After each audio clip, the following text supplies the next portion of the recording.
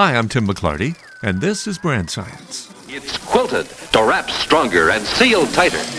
It's like getting 2 bags of flavor in one. Welcome to the podcast. This is Season 1, Episode 1. I have a great guest to kick this off, more on her in a moment.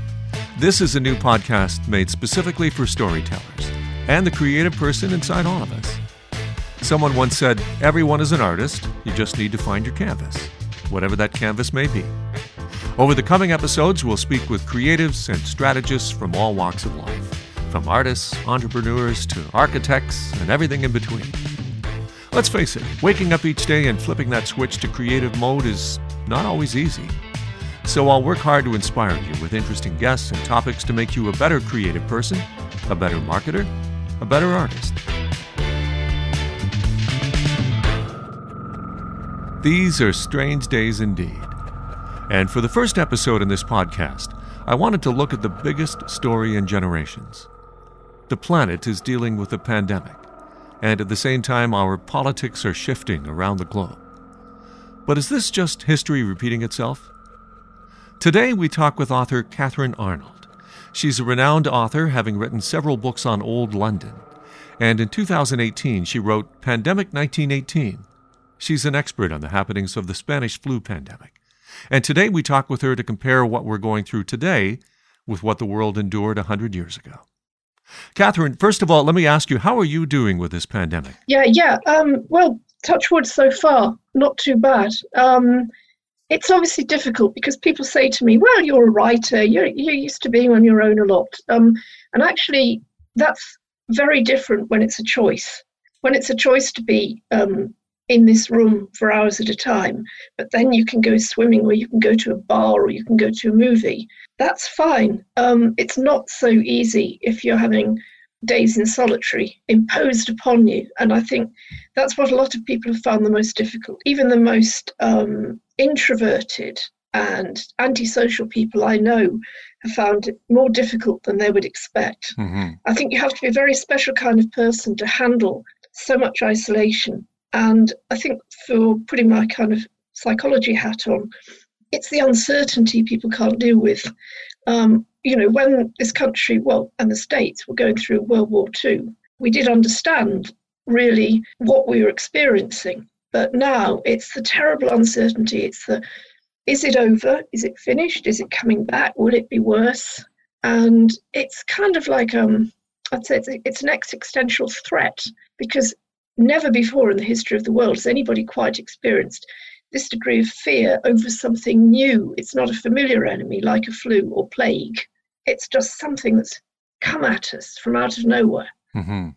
Very frightening. And it certainly really hits home when the head of your government comes down with this plague. Now, thankfully, Mr. Johnson came through, but it goes to show you that no one is safe from this, no matter how high or how important. So speculation is that COVID-19, I just want to talk about the origin. COVID-19, again, nobody can say for sure, but many think that this particular pandemic originated from a wet market outside Wuhan, from bats, and the virus jumped over to humans. That's the prevailing story right now. Were they ever able to determine where the Spanish flu originated? Right. Well, in some ways, it seems like a similar story, although I should say that just this lunchtime with COVID, new stories have been emerging. I say stories in the journalistic sense of the word. New articles have been emerging suggesting that it's some kind of blood-borne disease, and that's why people who suffer from coronavirus are getting blood clots and strokes. So this is a really strange new development, and after this, I'm going to try and find out more about it.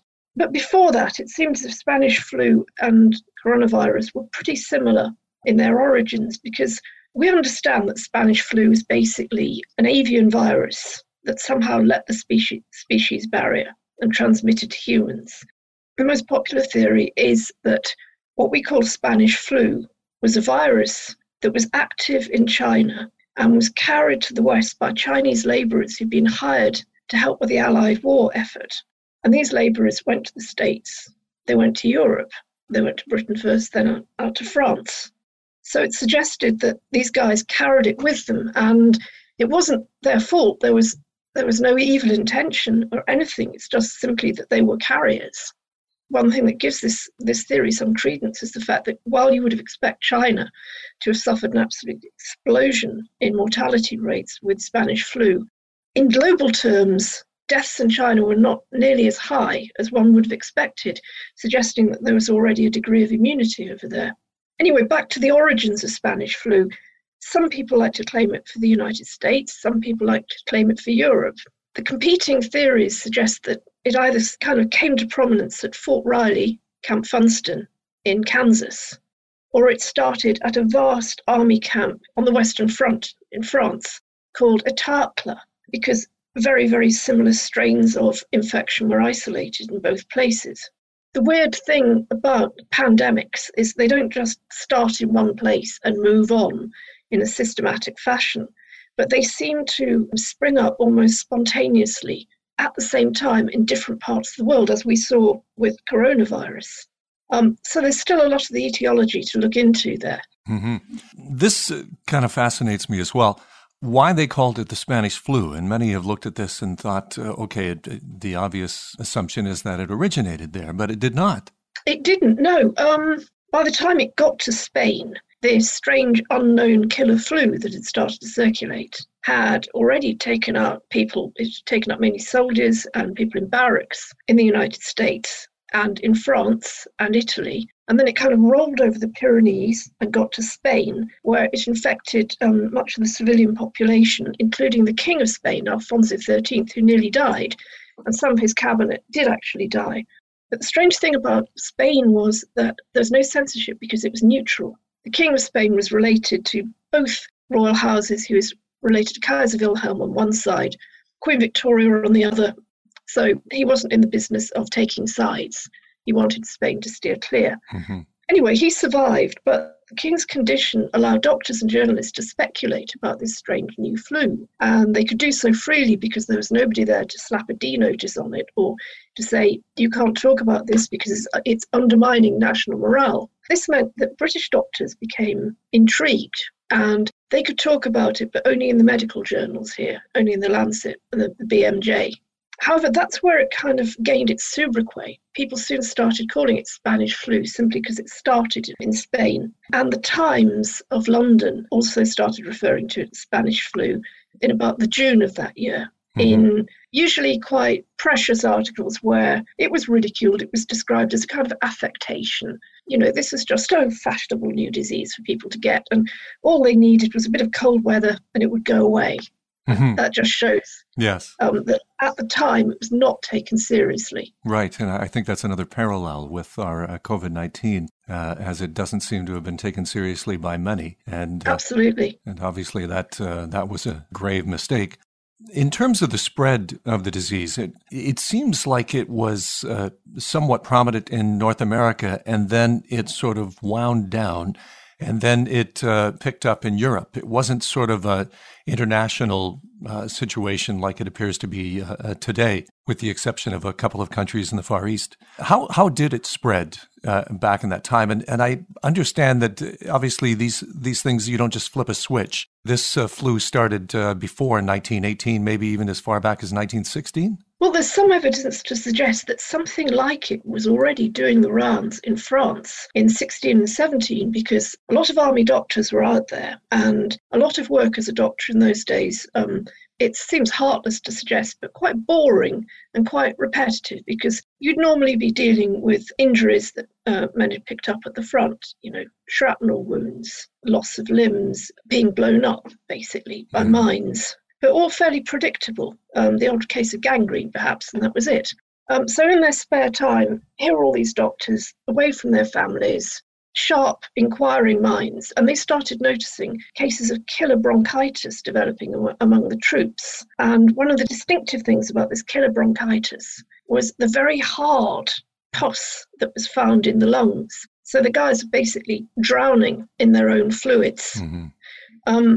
And some of these symptoms were very similar to the symptoms which developed with Spanish flu. And one or two doctors started writing papers about this, circulating them to the medical journals. And one doctor in particular noticed this in France. And then Adolf Abrahams, who is the brother of Harry Abrahams, the famous runner, picked this up. And he was working in barracks in Aldershot. And he said, well, that's really strange because I've done a paper about this too. And a lot of my men have got similar symptoms. So it could have been something that was kind of incubating. But whatever it was, something sparked it off early in 1918. And that's when it took hold like wildfire. And I've already explained that it was sort of happening simultaneously in the army camps in the States. And then, of course, the boys were going home, taking it with them to the civilian population. Mm-hmm. It was in the prisons, it was in the schools, it was in some of the Native American communities. And we think it probably travelled to France. If it wasn't already in France, it travelled to France from the States, spread there. And, of course, then it travelled to Europe.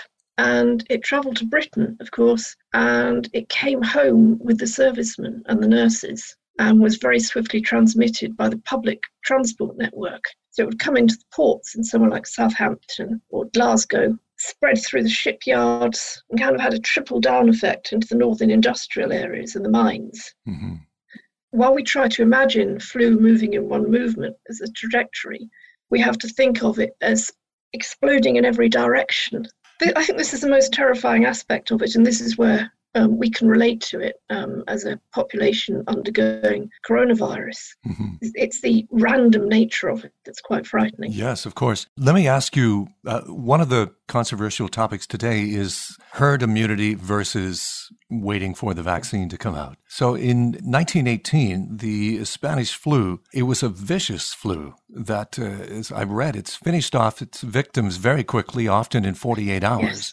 Did the flu basically play itself out by taking so many lives so quickly? Your book describes how it affected victims with the inability to stand up, being so overwhelmed. And there was a doctor at the time, Dr. Newsholm, who even refused to issue a letter of memorandum to local authorities because he felt that this flu couldn't be stopped. Yeah, well, yes and no.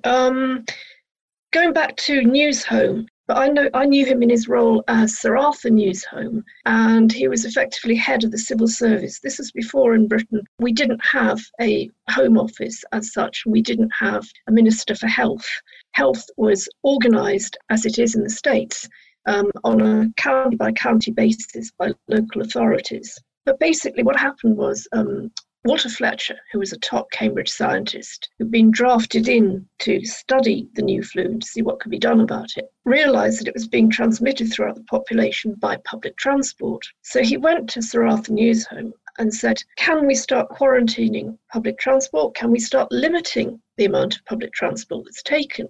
Because it seems to me that it's on the buses and the trains and the trams that it's being transmitted the length and breadth of Great Britain. So Sir Arthur Newsholm turned around and suggested that it was highly unpatriotic to stop any kind of public transport, that the workers needed to get to work because the war effort was paramount. And although the phrase had not been invented at that time, he was pretty much saying, keep calm and carry on. Mm-hmm. His attitude was, there's nothing you can do for flu anyway. It's just flu. It seems extraordinarily cavalier with the health of the nation. But I guess you have to bear in mind that at that time, killer flu was not unusual.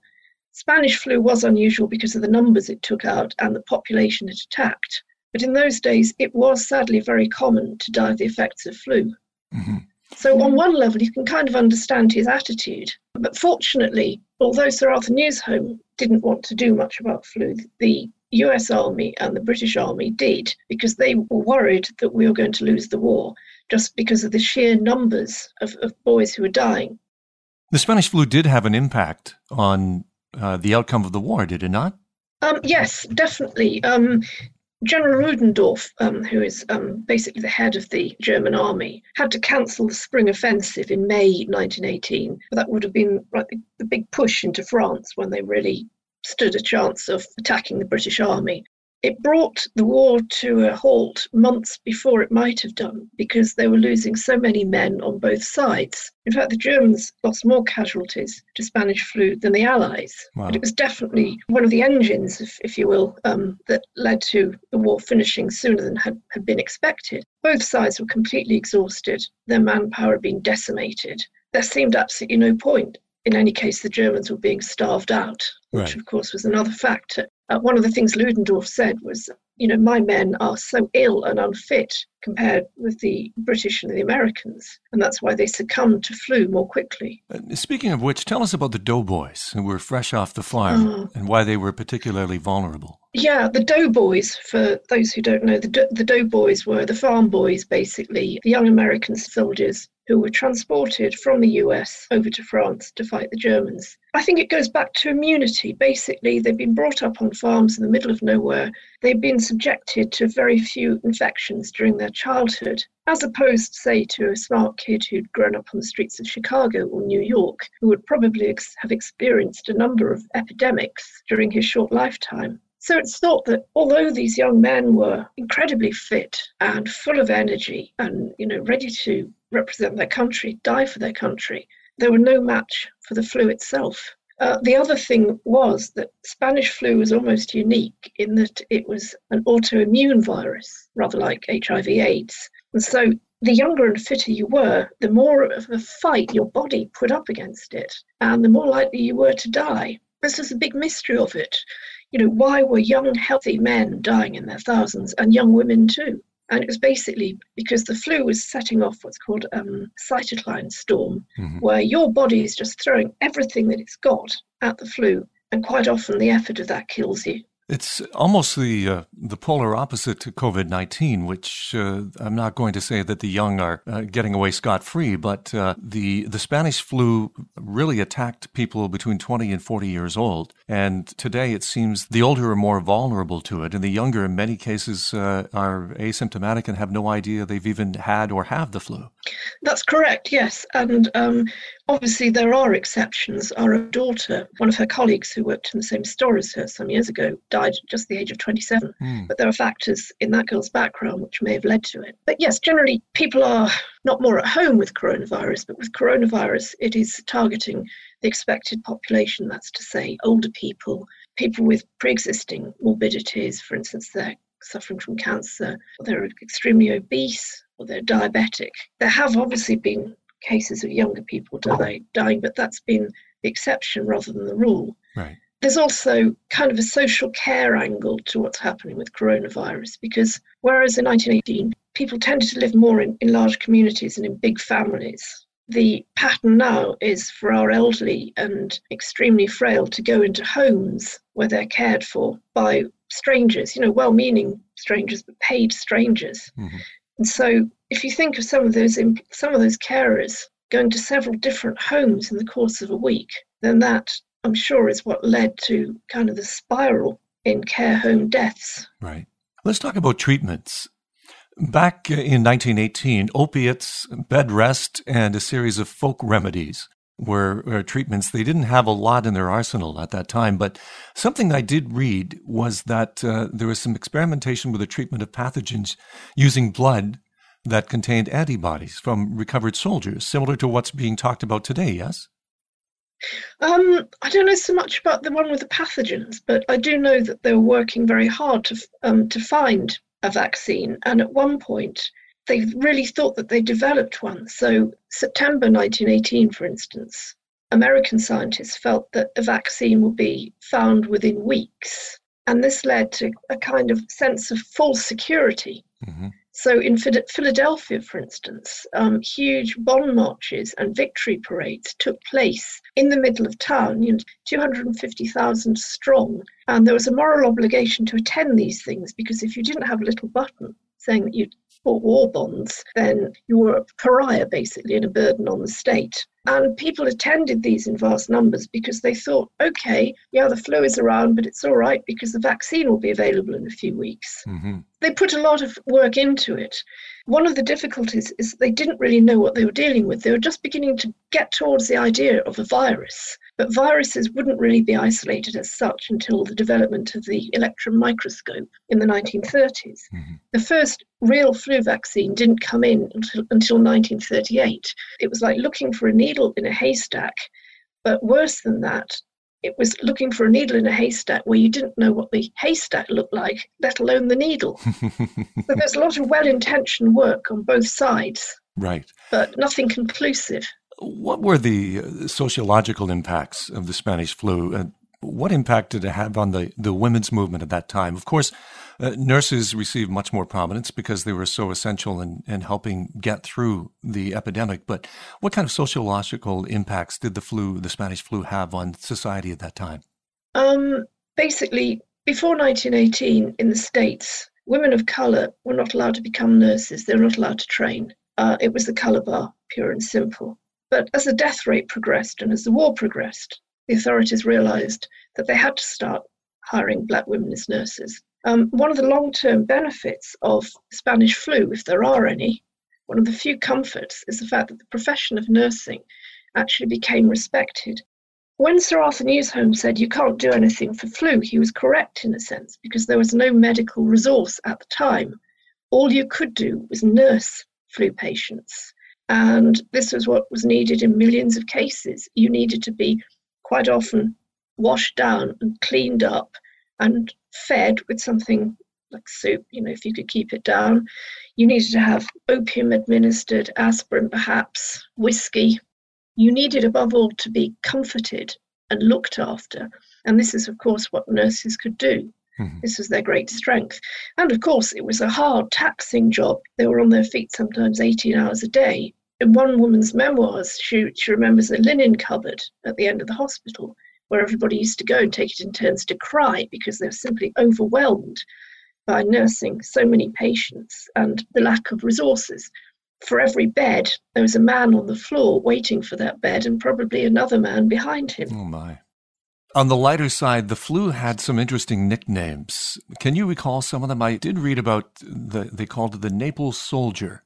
It was based on an operetta song that was, and I quote, was as catchy as the flu. What other names did they attach to the Spanish flu at that time? Well, we'll go for the Naples Soldier first because that was what the Spanish people called it. The Naples Soldier was a show that was running in Madrid at the time that the king was ill. And so when they started hearing that people were calling it Spanish flu, they're like, we'll blame it on the Italians, basically. In Poland, they blamed it on the Russians. They called it the communist flu. In South Africa, they called it the long pest, which is kind of an Afrikaans word for it. And the Germans had a wonderful phrase for it. They called it the Blitzkatar. Wonderful. And the French referred to it with their generic word for flu, which was la grippe. Ah, yes. Your book also talks about, you actually open your book talking about Sir Mark Sykes, who's a British diplomat who was exhumed in 2007 so they could get a sample of the virus from his corpse to analyze. Can you speak to that? And were there other studies that came from the Spanish flu that actually helped scientists in their search for a modern vaccine, or perhaps even went towards curing non-flu related ailments? Okay, well, we'll start with Sir Mark Sykes, who is basically a British diplomat, and he was one of the people who signed the Sykes-Picot Agreement over the division of the Middle East, which over a century later is still causing consternation and tragedy in many cases. But Sir Mark survived the war and went off to the Paris Peace Conference of 1919, which was where various agreements were joined up, including one that said there will be no more wars, and this was the war to end all wars, and like that worked. But basically, while he was over there with a number of other people, including Woodrow Wilson, he contracted Spanish flu. Wilson just about survived, but Sir Mark didn't. So many years later, Professor John Oxford, who is kind of the granddaddy of Spanish flu studies and Spanish flu research, decided that what was needed was to look at the remains of Sir Mark and see if they could find the DNA virus of the flu, which infected him, to see if this would be present in tissue samples. And this was no mean feat. Basically, they had to get permission from the family to dig him up. They had to get permission from the Church of England as well for the exhumation. When the coffin was brought to the surface, there had to be a priest there, to make sure everything was kind of in full working order in religious terms. Mm-hmm. And so they opened the coffin, all wearing level 5 containment suits, of course, in case he was still actively infected. And they took the tissue samples, but sadly, they were of no use whatsoever because although Sir Mark had been buried in lead, and therefore his body should have been perfectly preserved and ripe for research, there had been a hole in the coffin over time, and the body had started to disintegrate. Mm. So in the end, the experiment didn't pay off. And in fact, Professor John Oxford has looked at other cadavers as well, from the body of a young woman who died in Richmond in London as just a girl, to the bodies of some miners found in Spitsbergen in North Norway. So far, he hasn't managed to find tissue samples which are well preserved enough to get at the DNA. The research that has been done, and it's ironic that they thought they were so close to coming up with a vaccine 100 years ago, and that story sounds very familiar today. Can you speak to whether there was any research done, vaccine research, that led into cures for other things? It seems quite often some of the greatest discoveries were made by mistake. I can't say too much about that. What I would say is that one of the people I've mentioned earlier on, who is Walter Fletcher, who is the Cambridge scientist, he was the guy who had the go at Sir Arthur News Home for not quarantining public transport. He survived, and the rest of his life was dedicated to finding a vaccine for flu and for looking into flu research. And most of this happened in the Mill Hill laboratories in North London, which he helped to found. And off the back of that, of course, we did get the flu vaccine of 1938. But I think it's important to remember that the work continues. After Spanish flu, it wasn't so much a case of, right, we have to find the flu vaccine now, because by 1920 it seemed to have departed. But there was certainly a consciousness in scientific circles that a flu vaccine was needed. And when so many other vaccines have been developed, why not flu? Well, it's interesting, too, because SARS, of course, was much more recent, and they were attempting to find a vaccine for SARS, and it sort of went away. And as soon as SARS was no longer a threat to society, funds and attention were moved into other directions. Society does really seem to be kind of on a emergency basis in terms of how we allocate our money and our resources. Well, I'm afraid that's the case. And when I was researching this, I had the misguided assumption that we couldn't have a pandemic on any kind of a big scale again, because I was reliably informed by Professor John Oxford, among others. The Home Office in Britain had a contingency, and rehearsals were regularly taken so that if pandemic flu threatened this country, the country had the resources to deal with it. It was a higher priority than a terrorist attack, because as we can see, when a pandemic overtakes a country, it's absolutely crippled and everybody suffers, even if they don't get ill. Mm-hmm. I was also told there was a similar thing in the States with the Center for Disease Control in Atlanta, Georgia, and that the White House had a pandemic flu plan. I latterly found out that in this country, because of the cuts to the National Health Service, there were far less resources to deal with it. And in fact, that the health service was terrified. The people who ran the health service here were terrified coronavirus would simply destroy the health service. There would not be enough resources to deal with it. Fortunately, that hasn't happened. But in the States, I found out that the pandemic plan for the White House had been kind of stepped down. And also the plans for Georgia Center for Disease Control had been stepped back on the orders of President Trump. Mm-hmm. So it's very much a question of these things come at us, we're not prepared for them. But as soon as they drop off the agenda, then we forget about them, as you say. Yes. And we start worrying about the next threat. Let's talk about quarantines today versus 1918. So today we have quarantines at home. We have the internet, so we can somewhat function in many ways in terms of social contact, in terms of work.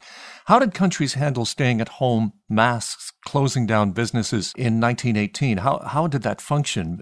I'm kind of under the understanding that businesses in the world didn't close down nearly to the extent that we have today. Exactly. It was sporadic, very much so here in Britain and in the United States. For instance, in the States, because, as I said, health is run on a state-by-state basis, some states chose to kind of remain open at all times. Others, and other cities, for instance, Seattle and San Francisco and New York, were much stricter. And the most visible sign of this, of course, was the mask. Not so much in Britain, but certainly in the United States and Canada, the wearing of a mask became a very familiar sight. So, for instance, there are photographs of police directing traffic in Seattle wearing masks. Mm-hmm. There are whole family gatherings where everybody's wearing a mask, including the cat.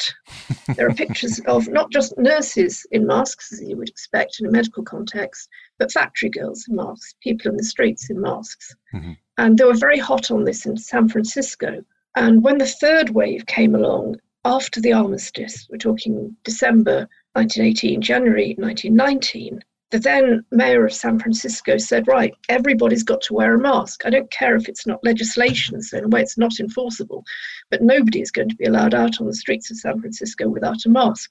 What happened then was that a bunch of people who call themselves the Anti-Mask League decided that this was unconstitutional and they weren't going to take it. So they had a meeting. History does not recall whether this meeting was indoors or outdoors, or whether anybody got infected. But the moderates who turned out for it said, well, this is what we do. We send a petition to the mayor and that'll do it. But others who were far more vociferous said, no, we need to take direct action. This is wrong. It's unpatriotic. So they wrangled about it for some time and they sent in a petition saying no more masks. And the mayor's office really did nothing. And then in December 1918, an improvised explosive device turned up at the public health offices. Oh my. And it contained an alarm clock to make it go off, about 3 pounds of gunpowder and various sharp implements. So you can imagine the casualties and possibly the deaths which would have ensued if it had gone off. Mm-hmm. Fortunately, it was carefully detonated. At this point, the mayor of San Francisco says, yeah, okay, about those masks, you don't have to wear them anymore, but let me warn you that if you stop wearing them, the death rate will go up.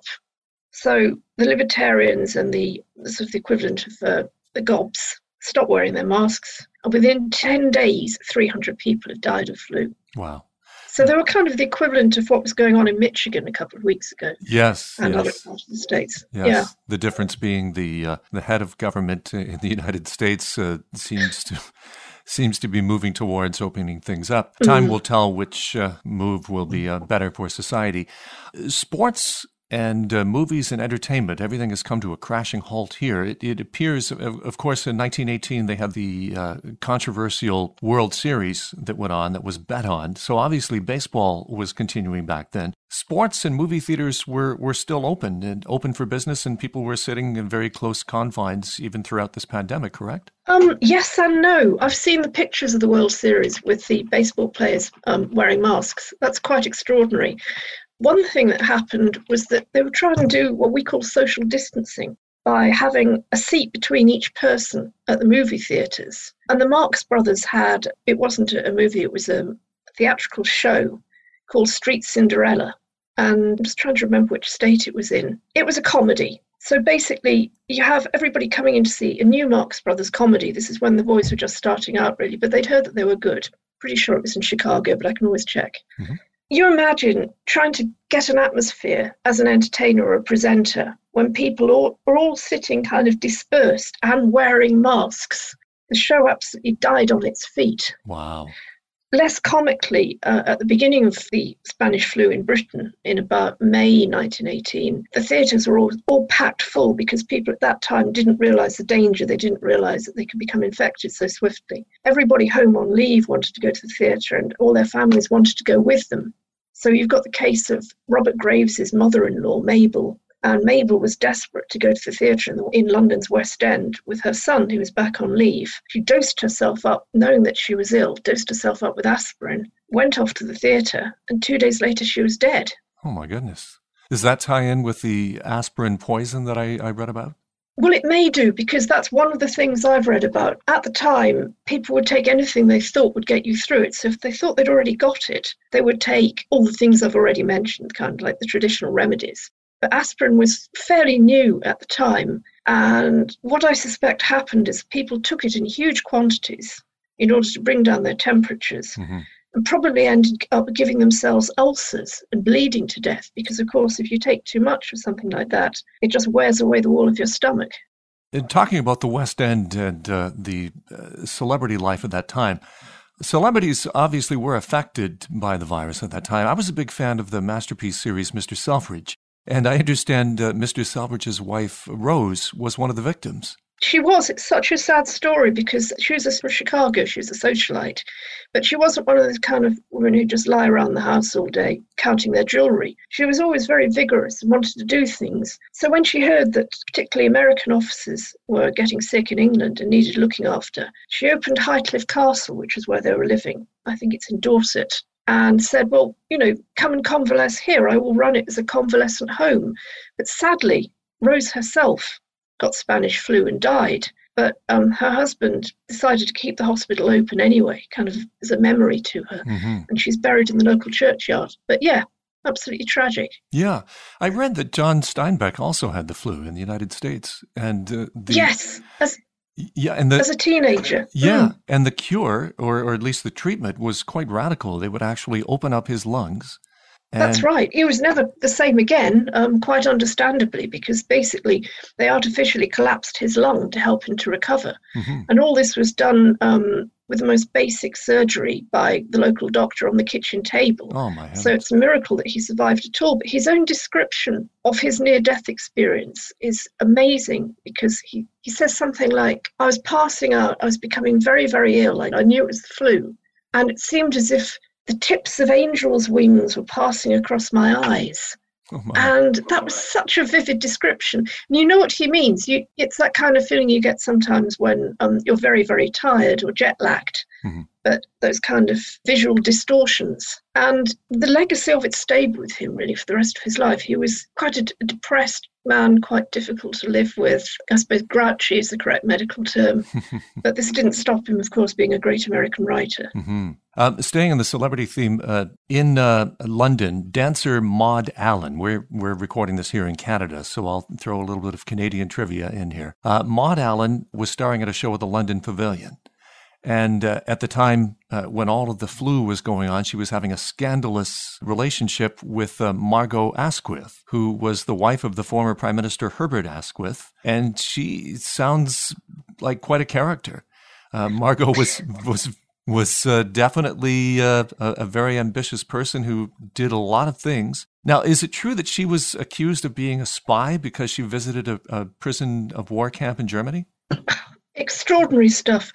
What you have to bear in mind with the Maud Allen story is the big word allegedly. Okay. So Maud Allen appeared in a show called Salome, based on a play by Oscar Wilde about Salome, who demanded the head of John the Baptist. So among other things, Maud was accused of being a lesbian, a drug addict, and even a necrophile. The allegation that she was having an affair with Margot Asquith started because a rumour was going around London at the time that Margot Asquith was a lesbian, even though she was married to Sir Herbert Asquith. Never really got the inside on that, so we never really know whether that was true. But it was alleged that she was having this affair with Maud Allen, who was bravely in those days quite openly gay and lived with another woman. You have then to look at, where does this come from? It comes from a guy called Billings. And Billings is an MP. He's a homophobe, and he claims that the Germans are blackmailing what he calls British perverts. And so Margot was being blackmailed, as were many other people, according to him. He had his own agenda for doing this. He was a crypto-fascist. He was later revealed as anti-Semitic. And he claimed that there was a little black book which had fallen into his hands, which told all about the insider goss and all these celebrities having perverted sex. What's really strange about it is that one of his character witnesses was none other than Oscar Wilde's former boyfriend, Lord Alfred Douglas. So for some reason, Lord Alfred Douglas, one of the most famous gay men of the time, was going into court and speaking up and alleging that Maud was having the affair with Margot. Well, Maud responded by taking out a writ for libel.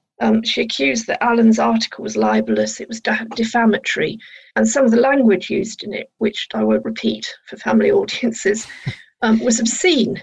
Unfortunately, Maud lost. My goodness, that must have made a lot of scandalous headlines at that time. That's a great story.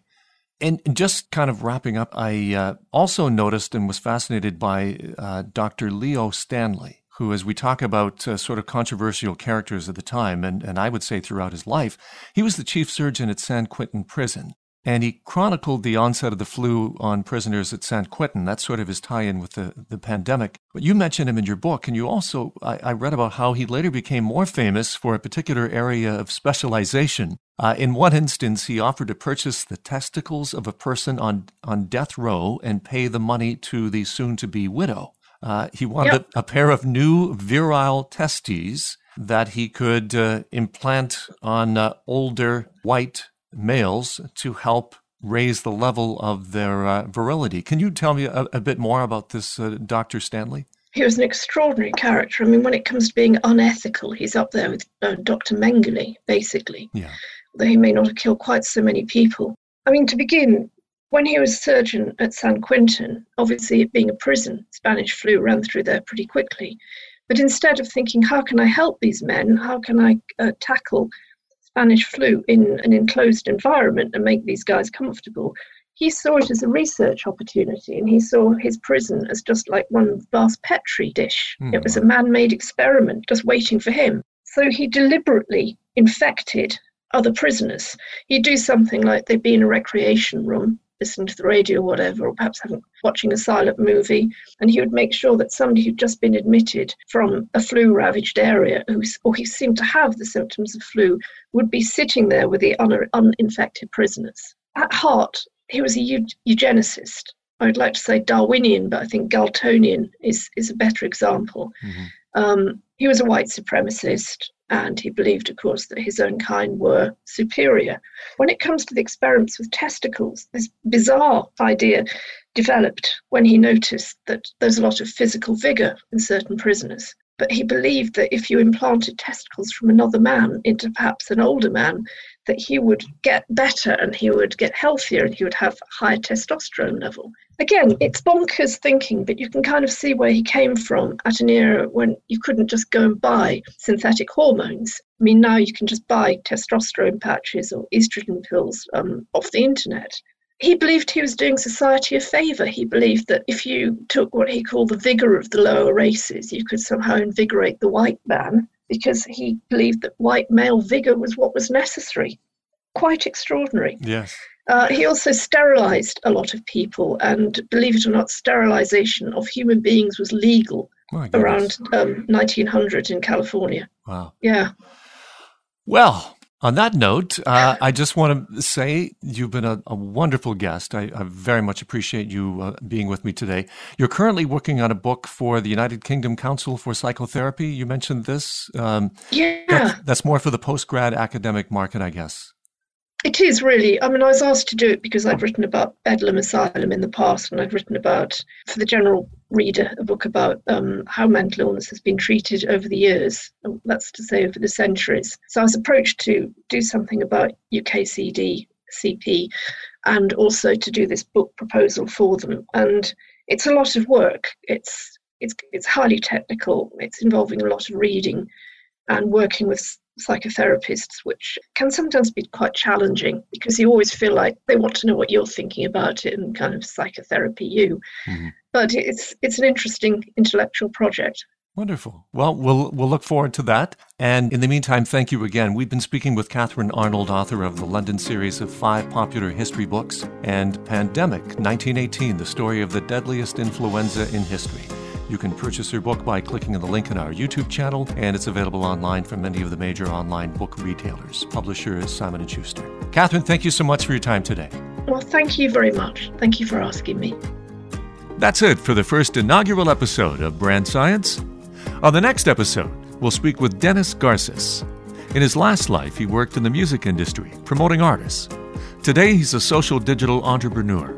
He helps shape the perception of brands online. And with all the discussion of what's real and what's not on the internet, he's an excellent person to speak with.